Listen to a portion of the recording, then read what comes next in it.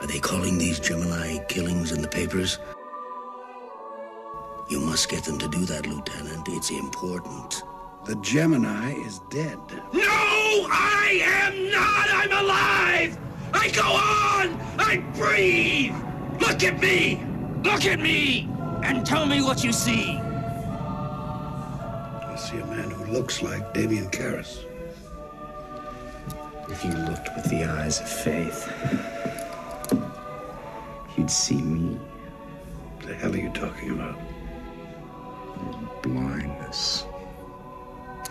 Tell the press that I am the Gemini Lieutenant, or I will punish you. Punish me? Yes. What are you talking about? Do you dance? What do you mean?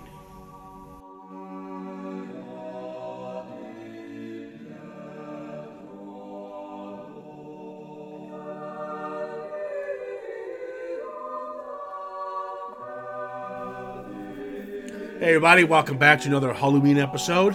I keep saying that, for this month, but technically pretty much every podcast we do is a Halloween one because it's always a scary movie or some sort. But this actually is a Halloween episode. We're going to talk about a classic today. Not like that classic piece of shit we just talked about, but a good classic. And, well, I remember seeing The Exorcist 3 Legion in 1989, 1990. And excited to go see it. And I remember seeing it in the theater and sitting there, and there's a scene, we all know about it, the nurse scene. And I remember it terrifying the hell out of me in the theater. And I remember the people's reaction in the theater. To this day, it's still one of the best actual jump scares you get in a film. It is if it's not the best jump scare. Yeah. So it's nice to go back to this one. And when it came out, it made its money, but faded quickly. Just kind of came and went, I guess you can say. And it's unfortunate that it didn't get more of a larger audience. Now it's become, like most horror films, a cult classic. Yes. It's grown over the years, over the last 30-odd years. It's grown in respect and popularity, and rightly so. Yeah, no, spot on. Peter Blatty, all the way till his dying day, has been trying to get the studio to release the uncut stuff. And until, sadly, his passing, they decided to do so. Unfortunately, the studio disrespected it by just peppering it in to the director's cut, I guess you could call it. That's not quite true. I believe the studio were still being bastards, and this is what I've read.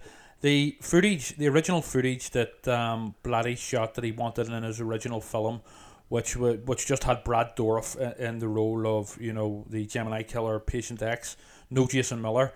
That footage, all that remained of it, was videotaped footage. That's all they have. It appears that the studio fucking destroyed the original filmed footage, and it was actually a fan company, obviously with certain blessings. I think they were called Shout Factory, who basically all they had was this videotape footage, and they actually put together this director's cut. And they shouldn't have.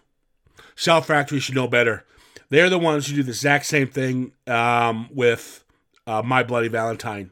And it looks like shit. The thing is, it destroys the film. You just sit there and you watch it, and all of a sudden you see this B-grade video, like a bootleg, appearing onto the film, it doesn't add anything to the film. No, it changes it. Well, it changes the film completely, the context of the film, and pretty much the storyline. I think it is while. You do sort of have to sort of adjust to the sort of jump to this VHS footage, the video footage. I think that cut, that particular director's cut, is more one for the Legion purists and the hardcore fans. I think it was a good idea what they did, or what's currently doing the rounds. They released on DVD both versions together. I think that was a sensible thing to do. Whereas you have the sort of studio cut, which, by the way, the studio were fucking bang out of order with Peter Blatty. They were just, looking to squeeze more money out of the Exorcist brand. and I'm totally in the Blatty camp. But I think it was definitely a sensible idea for them to release both cuts on the disc together, which is, I think, currently released on DVD. Either way, we'll get into the difference between the cut and the director's cut. I watched the director's cut not too long ago. I refuse to watch it again because, again, I won't. It's disgraceful. Well, it's more. Trevor, let me finish. We'll discuss it. You said this before. You're okay with just taking an artist's work and splashing it in. I mean, this is disgraceful. It's embarrassing. But it's more closer to Blatty's original vision. I can't even take it seriously. I mean, the movie's fine without it. I understand there's purists out there who want to watch the director's cut, but guys, don't. It's not. It's. We'll get into it. You'll make the decision whether Trevor will add to what's on the director's cut more than I will, because I won't watch it again. And maybe let people speak for themselves, I guess. But Trevor's a big stupid face. No, well, I mean, the director's cut, as imperfect as a lot of the footage that's been added is, to say the least, it is the closest to Blatty's original vision for it, and closest to the novel, which I've read a couple of times. So for that, it deserves its respect for their efforts to fully realise Blatty's true vision. Blatty was shafted, basically, and with the theatrical cut, basically, Blatty originally wanted it to be what became this director's cut, much closer to his novel, but the basically studio, and he just wanted to call it Legion. The studio basically then said, well, we want to call this Exorcist 3, because basically they want to make money out of the Exorcist name, and also... but they're right. No, it's pure corporate greed. And no, it's not. Well, it fucking is. They're putting $40 million into a film. Yeah. They're not going to call a movie Legion. I can see. They should respect. I can see it call it Exorcist without the 3, and then Legion. It's Blatty. But the studio has all the right in the world to say they want to call this the Exorcist, and they have, and I agree with that 100%. Well, I don't. But anyway, that's beside the point. But it basically, what then happened? They looked over the footage that had been shot, and they said, "There's no exorcist in here. There's no exorcism in here, or even an exorcist character." So that was then the addition of Father Morning and the tagged on exorcism at the end of the theatrical cut. Also, they then made him rehire Jason Miller in the director's cut. As you know, you've seen it. Actually, Brad Dourif is playing Father Karras. Very briefly.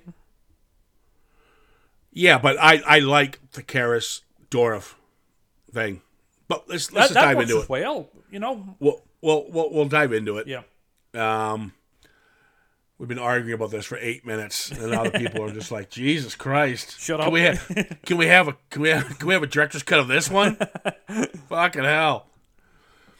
All right, so William Peter Bradley, yes, was not going to direct this originally. It was going to my boy Carpenter, John Carpenter, who we love to hear and see about and chat about. But Carpenter, being the professional he was, by having conversations with William Blatty, Carpenter walked away like the professional and said, "There's no way I'm directing this, because he should be directing it, because he knows it's his baby, and that's the way it should be." And I respect that. Mm-hmm. Though Carpenter would have had a good vision on this, I think. Would have been interesting. Yeah. Especially with like Prince of Darkness and stuff like that. Yeah. He was kind of doing this kind of stuff. Then he would do In the Mouth of Madness a couple years later. Yeah. Which we'll obviously be getting to. No, there was no bad feelings between the two, and it was very much a respectful sort of thing and decision, and yeah, it was all good between the two of them from what I've read. Yep. Now, when you're doing a sequel, I always say, and I said this quite a few times in the podcast, and it seems to be sticking. And I'm not going to brag about it. But we talked about Friday. I can't bring Friday 13th. Friday 13th 1 and 2. And we talked about how we talked with Prey and Predator, how a good sequel 1 and 2 can blend well together. You know, you can watch them back to back and almost be one film. Mm-hmm. That's a good sequel. Yeah. We didn't get that with The Exorcist 2. The Exorcist 2 is one of the worst films ever made, and that's no exaggeration. It is one of the worst films ever made. It's fucking horrendous, and it's an insult to the original, and bloody, and freaking. So if you throw that one out, and you make this The Exorcist 2, you would have a very competent sequel. I agree. This is the true sequel to The Exorcist. And I have never in my life, and this is another big selling point for this, the two leads from the original, Lieutenant Kinderman and Father Dyer, one played by Lee Cobb, sadly passed away just after filming of The Exorcist. Yes. And Father Dyer was played by William O'Malley, who's actually a real-life priest. That's right, yes. They obviously did not return for this one. But I've never seen such fucking great casting to replace Lee Cobb with George C. Scott and Ed Flanders from Father Dyer. Yeah.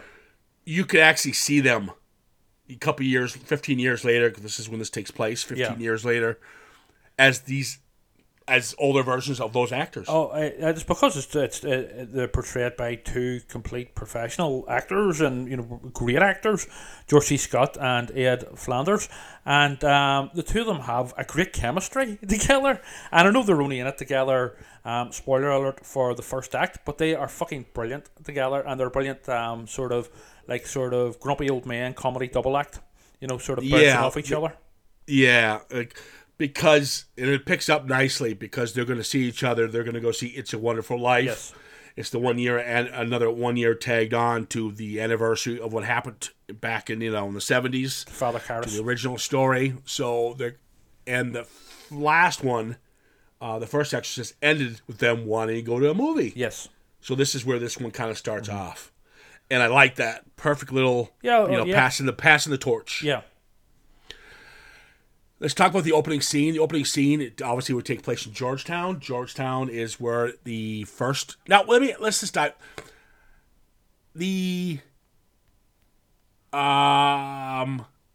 Before we get into it, and we're going to probably just be jumping all over the place, we have Father Karras.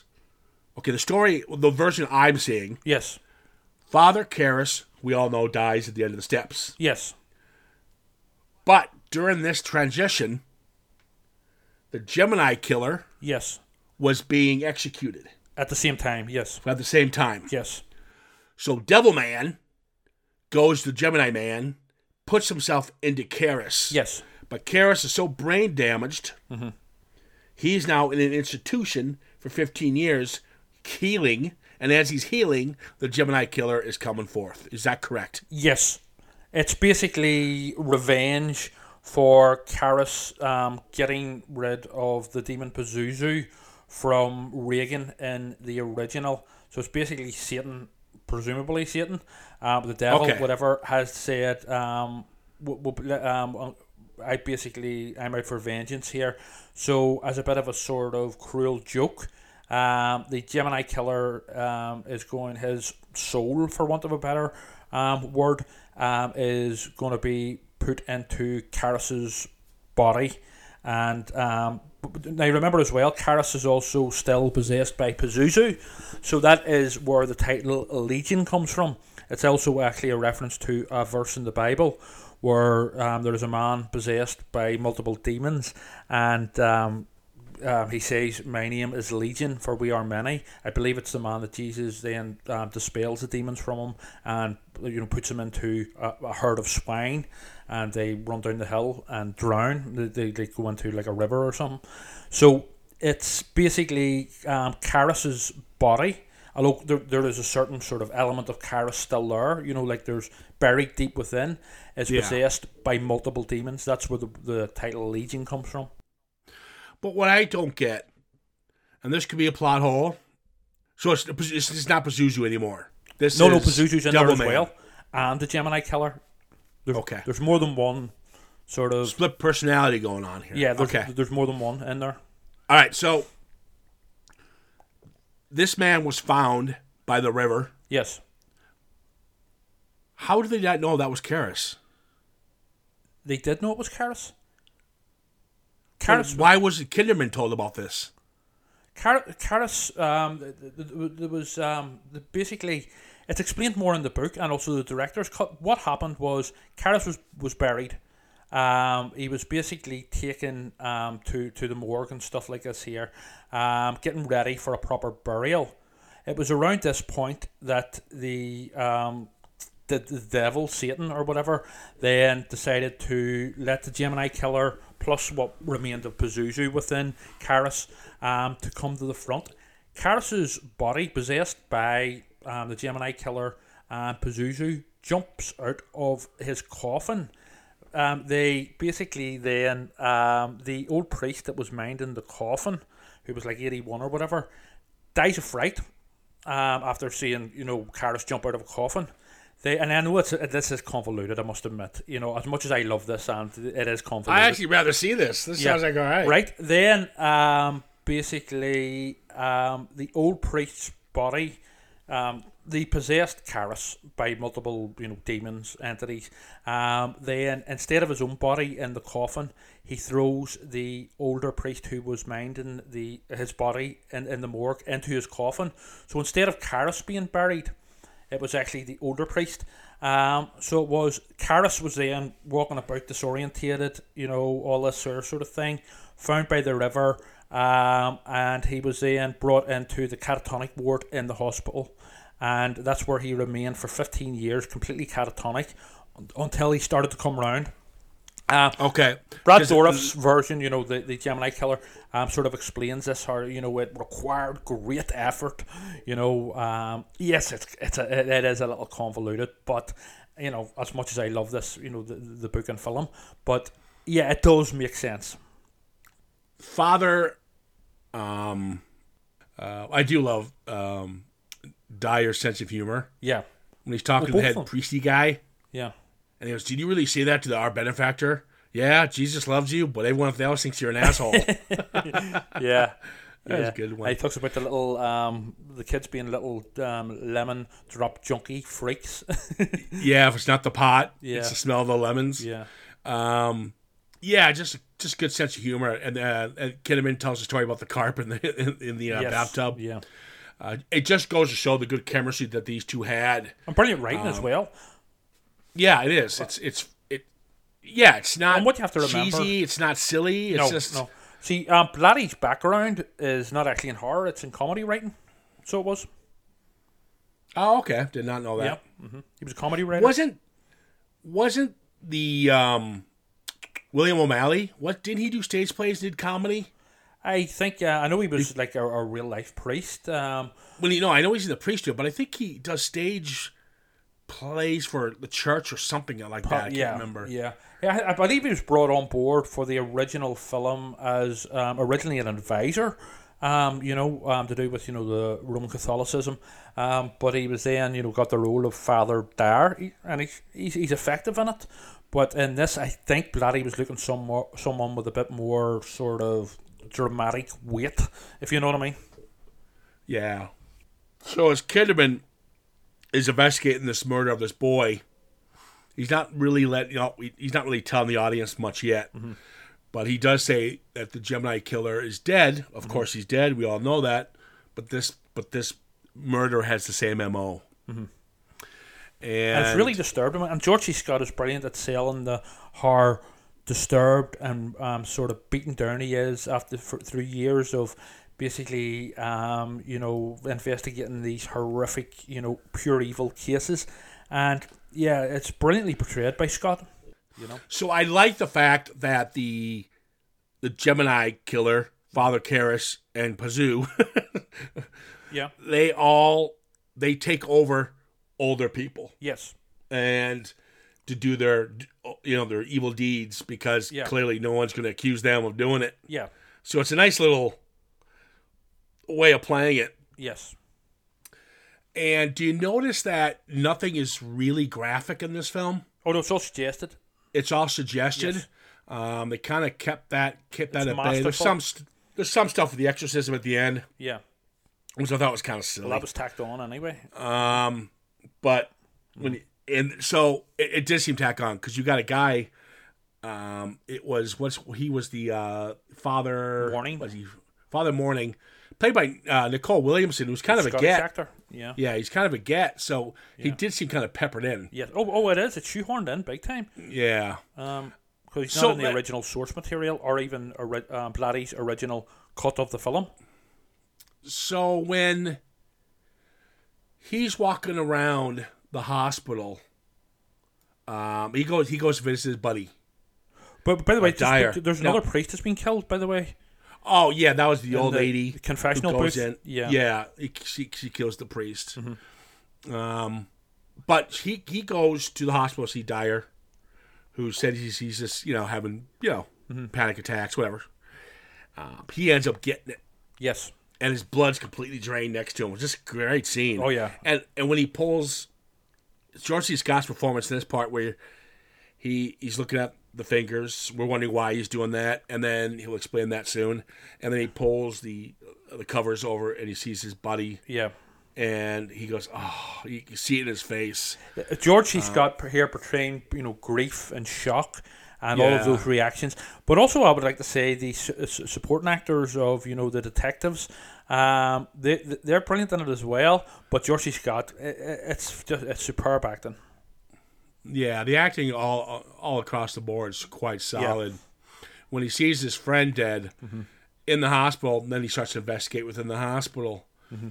And there's a nice little scene where we're introduced to the late Mr. Walking Dead. He was great in The Walking Dead himself. Dr. Temple, played by Scott Wilson. Yes.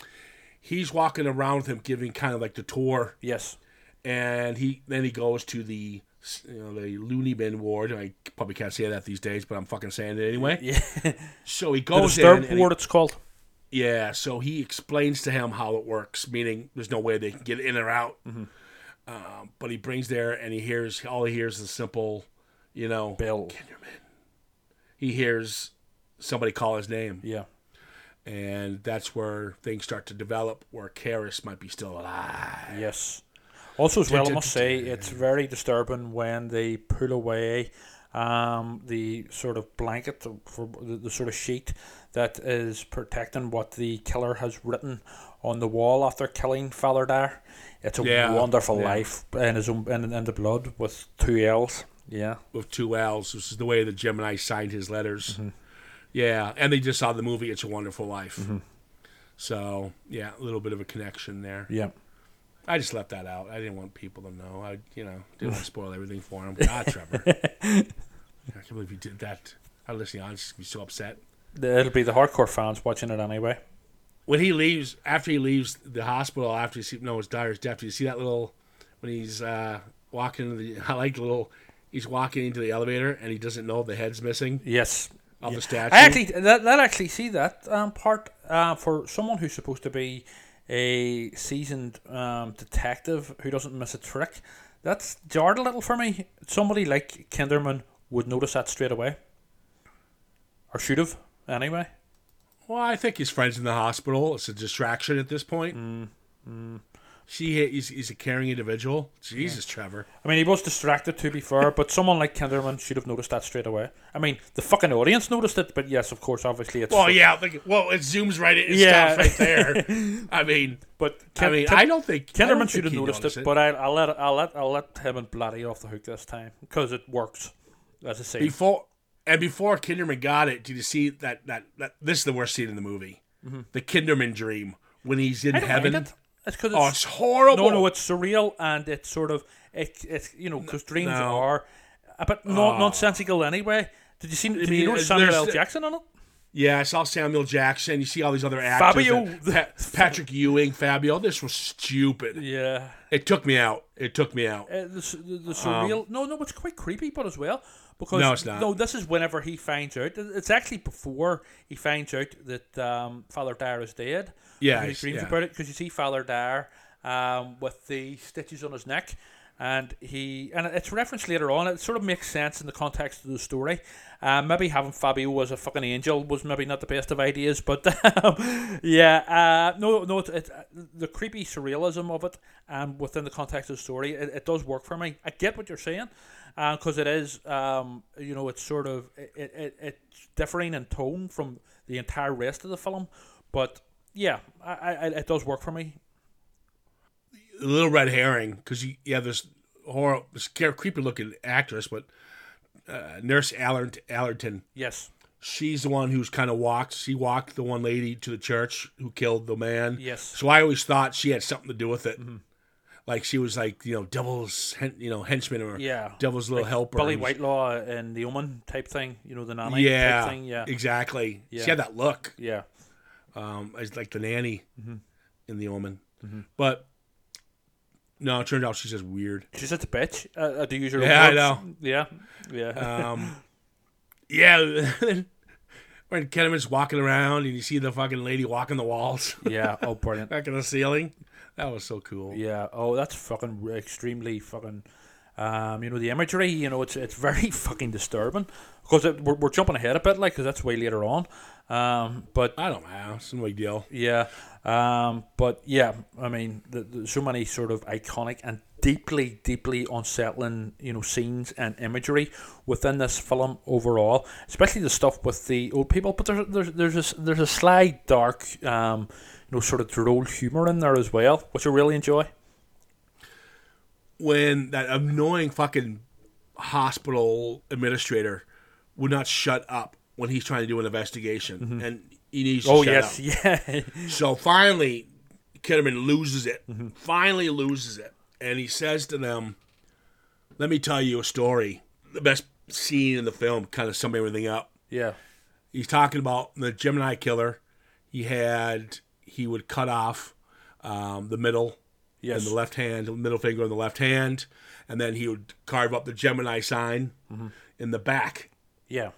We deliberately released that so we get rid of the copycats. Oh, not Yes. the copycats, the people who wanted to take credit for being the Gemini. The head kisses. Yeah. Yes, but he says in actual, he cut the middle finger on the The on index the right finger. hand, Yeah. on the middle finger.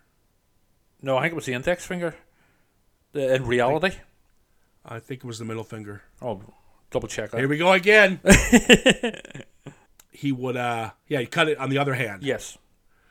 And then he would, in the palm of the hand, Yeah. would carve the picture of the Gemini in the palm of the hand. Yes. That's what he actually did.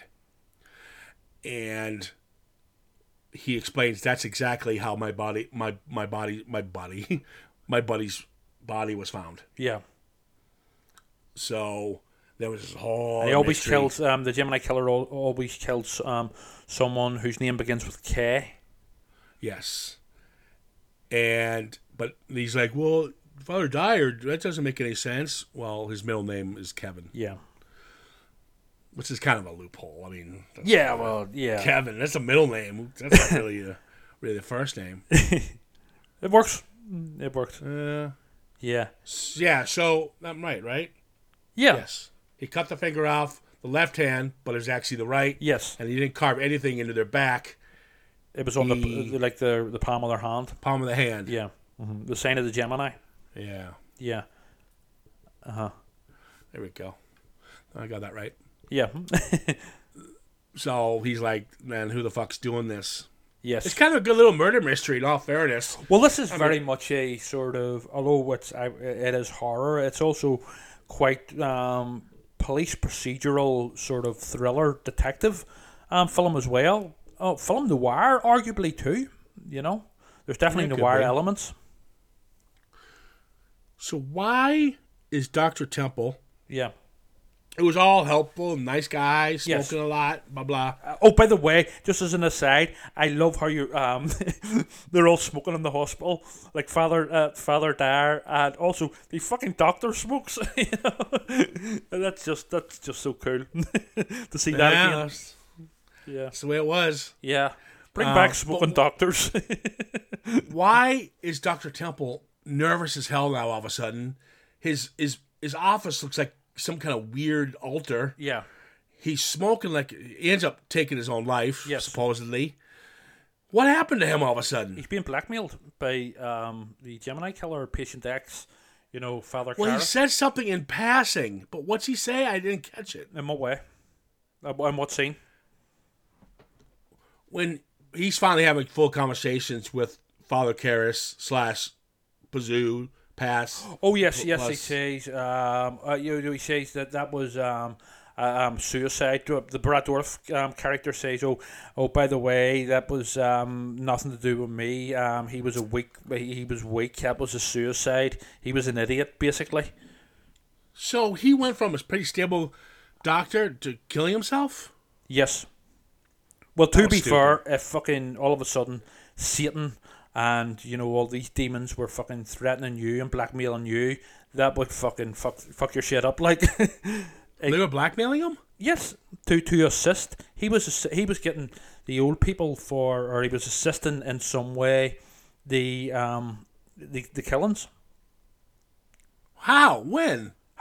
Well, it's not, they don't go into the full detail, but he basically was helping he was being forced to help the Gemini killer.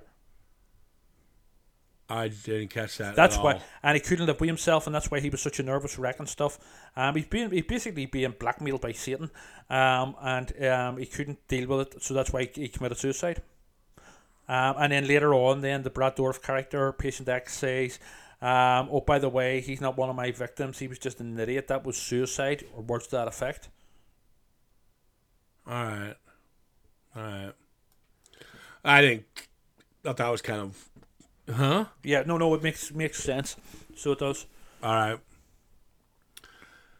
So the conversation is pretty much between Brad Dourif at this point, Yeah. and Kinderman. Brad Dourif's so good at this. He I love is Brad fucking Dourif. brilliant. He's so creepy. Yeah. Um, And the dialogue that's written for the two of them by Blatty is just, it's sublime. And It so is. believable. It is. It's just his whole mannerisms, Yeah. and it's just Brad Dourif has a way to raise his voice, Yes. without raising his voice. Yeah. Oh, he's completely believable as this absolutely deranged serial killer. Pure twisted evil. So he's a brilliant actor anyway. Yeah, it's a pretty fun dialogue. Yeah. Good banter between them. You think it'd be, oh god, here we go. We want more killing, but we don't want to see these two talking. But actually, the conversations are more intense than the actual acts of violence themselves. Oh, absolutely. And this is the heart of the film. This is the real sort of core of the film. These two performances and these two guys, bouncing off each other. This is, the real meat on the bone. Yeah. It's brilliant. So after some conversations happen, and Kinnaman is, trying to find his bearings, Yes. we come to a quiet, long hallway.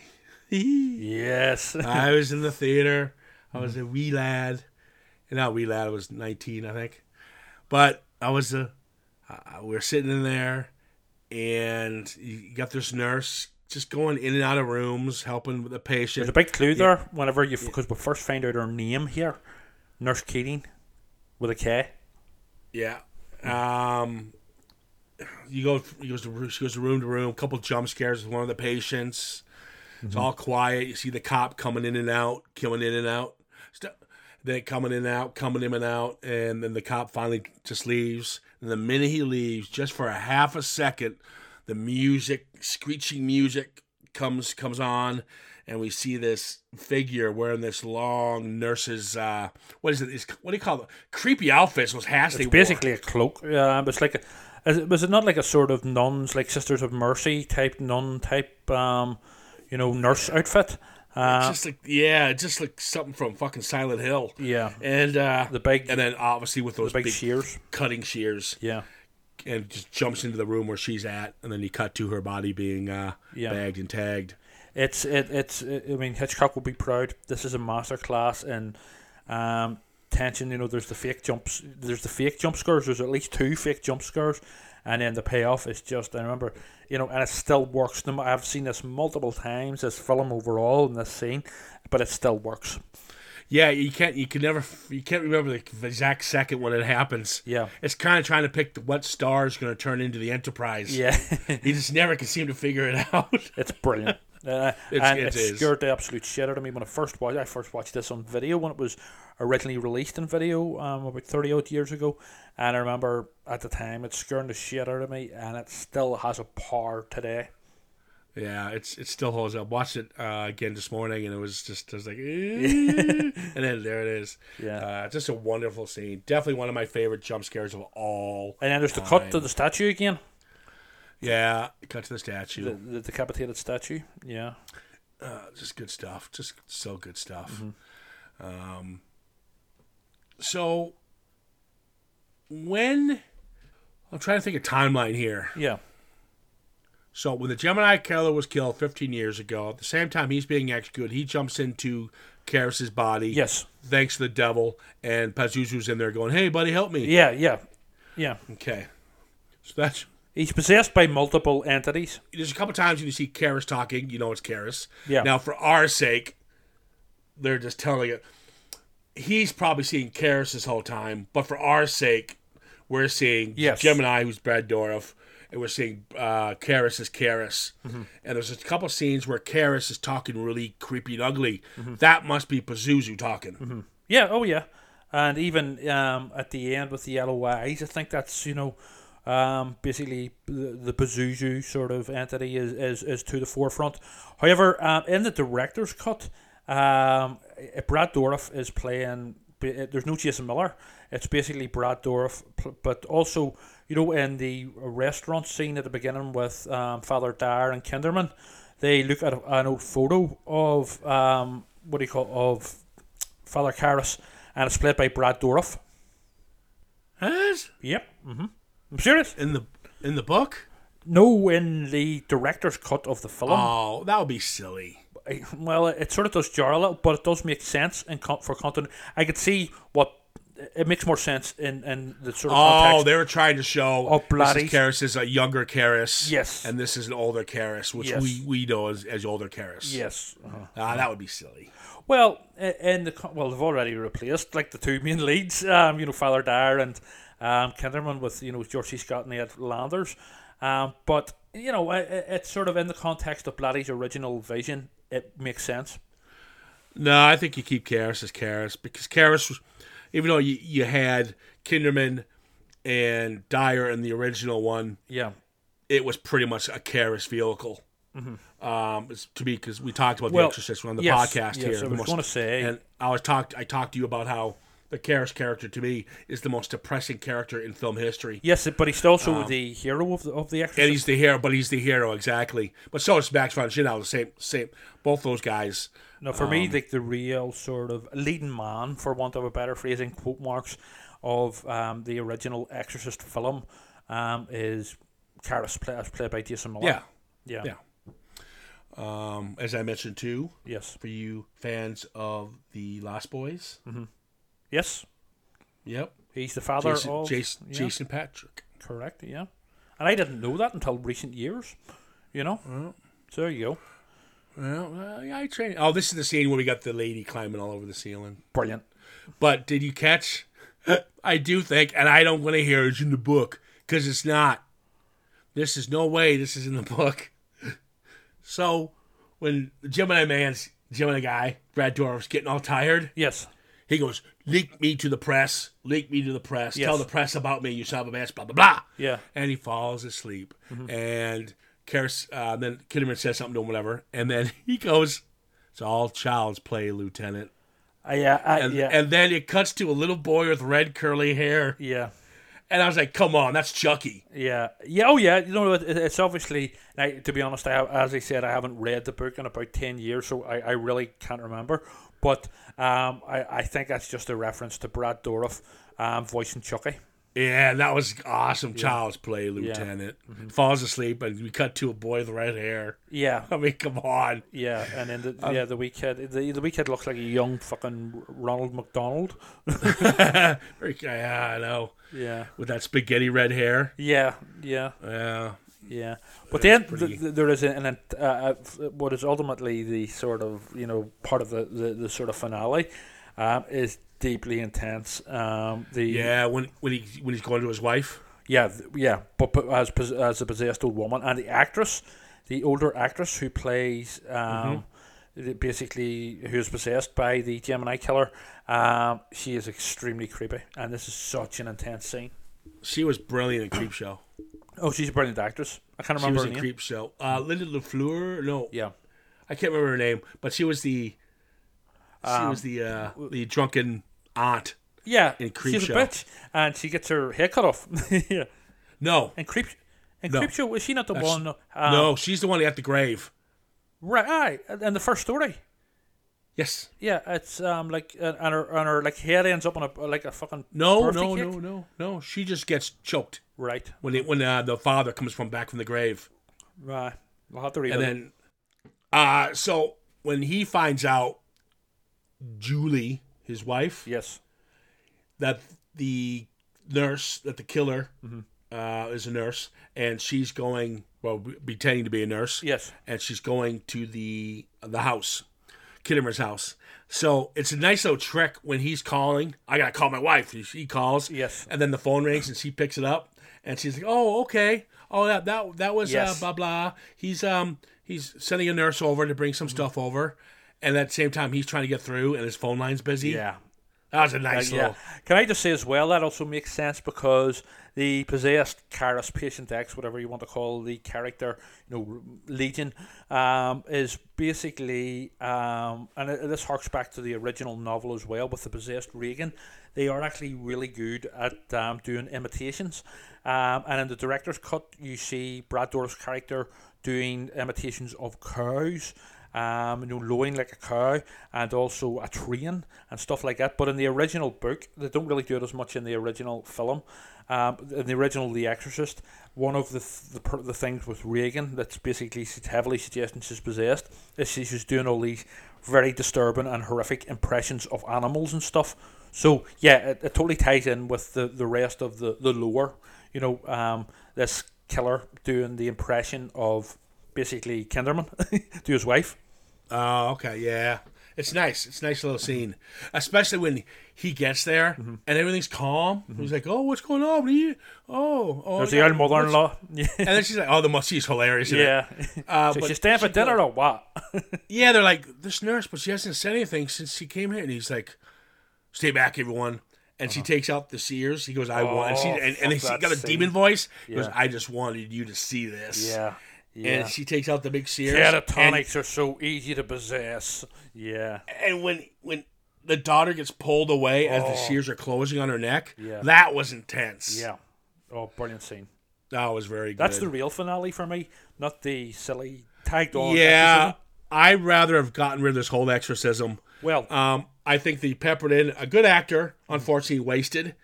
Him sticking to the ceiling was stupid. Yeah, and his and face him ripping off. surviving with the cross and his Yeah. body's all mangled. yeah, it was just stupid. In the original what- book and also in the director's cut, basically Kinderman just goes in.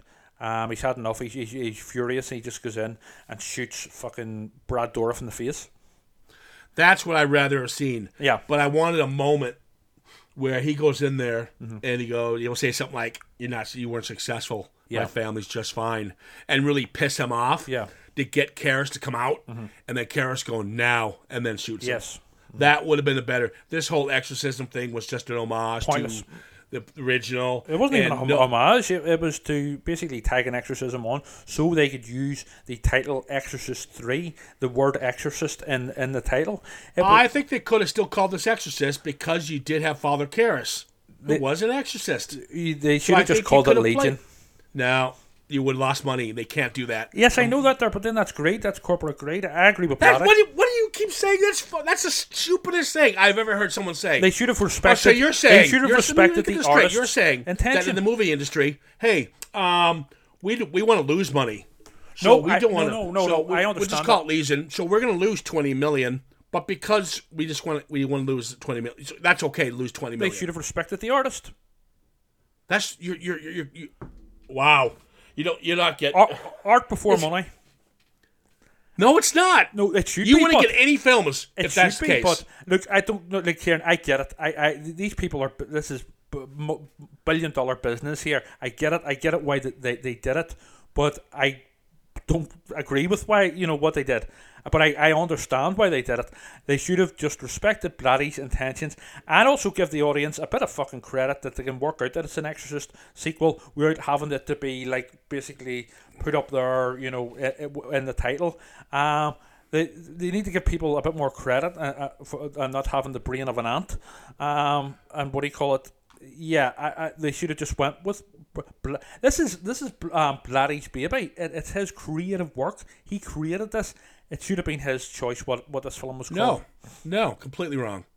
No, But hey, you know what? completely, Movies Kieran. aren't here to make money, everybody. According to Trevor, No, I agree that they can make money, that they should make money, but first and foremost must be the creative process, the art. No, the art comes first. you want us It to should produce do. your sequel. You want us to produce your film. You want us to give you $30 million. The art should come first. You're putting the Exorcist name in it, and they are completely right. They're not right. They're fucking wrong. That movie would have tanked. It's It would have Blatty's bombed. Period. It's Blatty's baby. So It doesn't matter. But they were just they didn't give a fuck about the story. Blatty or- had one time directing experience with the bomb, the 9 configuration. Yeah. They weren't going to take a chance on it. well, They had a completely they right should to have, do that. because this film is a fucking masterclass in It is a great film. Hmm. It is. And now it is called Legion. and rightly so. The point is, and no, initially, they had completely right to say that. No, I disagree because the Oh, original novel's whatever. called Legion. Lost the plot. Kieran, what I'm saying is, I get why this decision was made, but I am in the Blatty camp.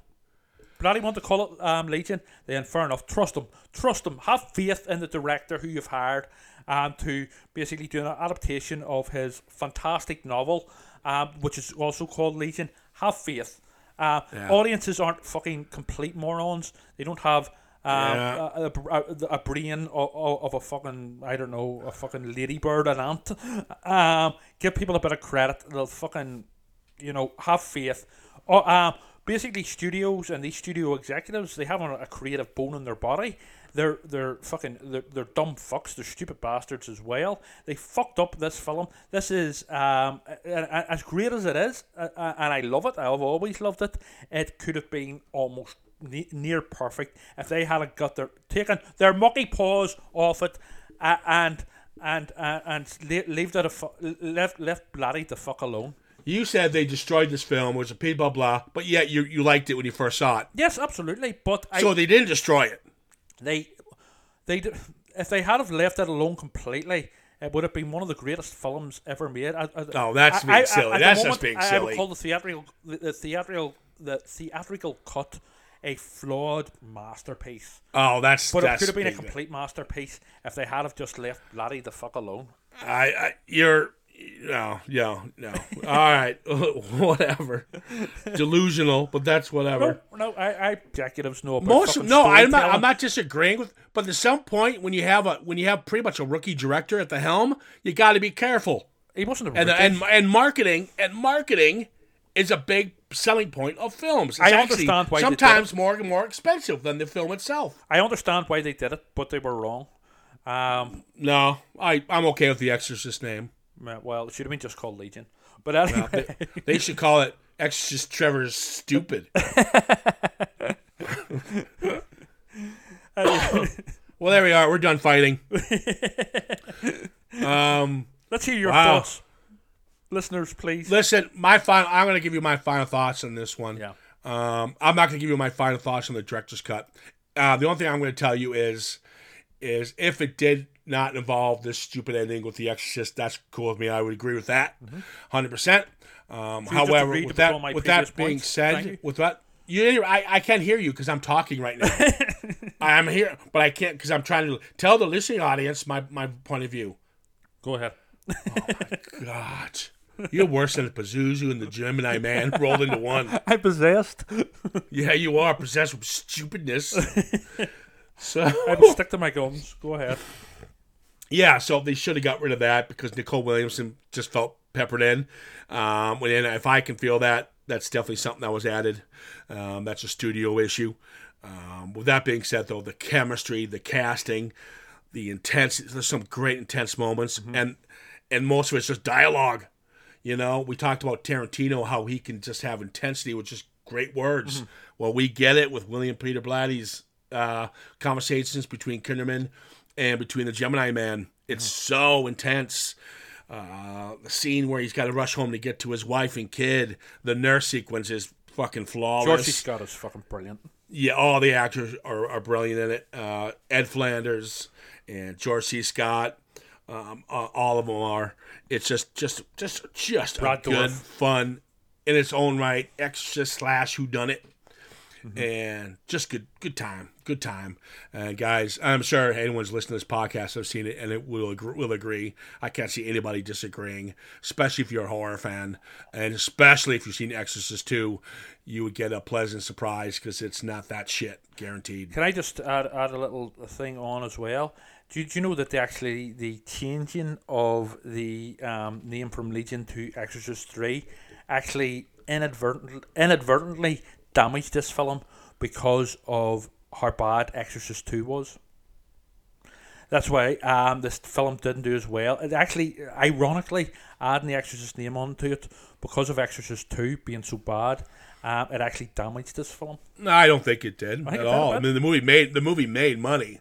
I think you would damage it more without having the Exorcist label. They could have tweaked it a bit, like Exorcist Legion, get rid of the 3 part. Yes, I could live with that. Something like that. Yeah, I could live with that. I'll give you that. I'm not going to argue that one, but you're still a stupid head. Go ahead. I love this film. It's one of my all-time favorite films and horror films. I think it is. Yes, there are issues with studio interference, obviously, with the theatrical cut. I think, however, all of that aside, it is still what I would describe as a flawed masterpiece. There's some truly iconic horror scenes, terrifying stuff, really gets under your skin. And for those listening to the podcast, I would also recommend checking out the director's cut and the original novel, Legion. There you go. That was William Peter Blatty's publicist.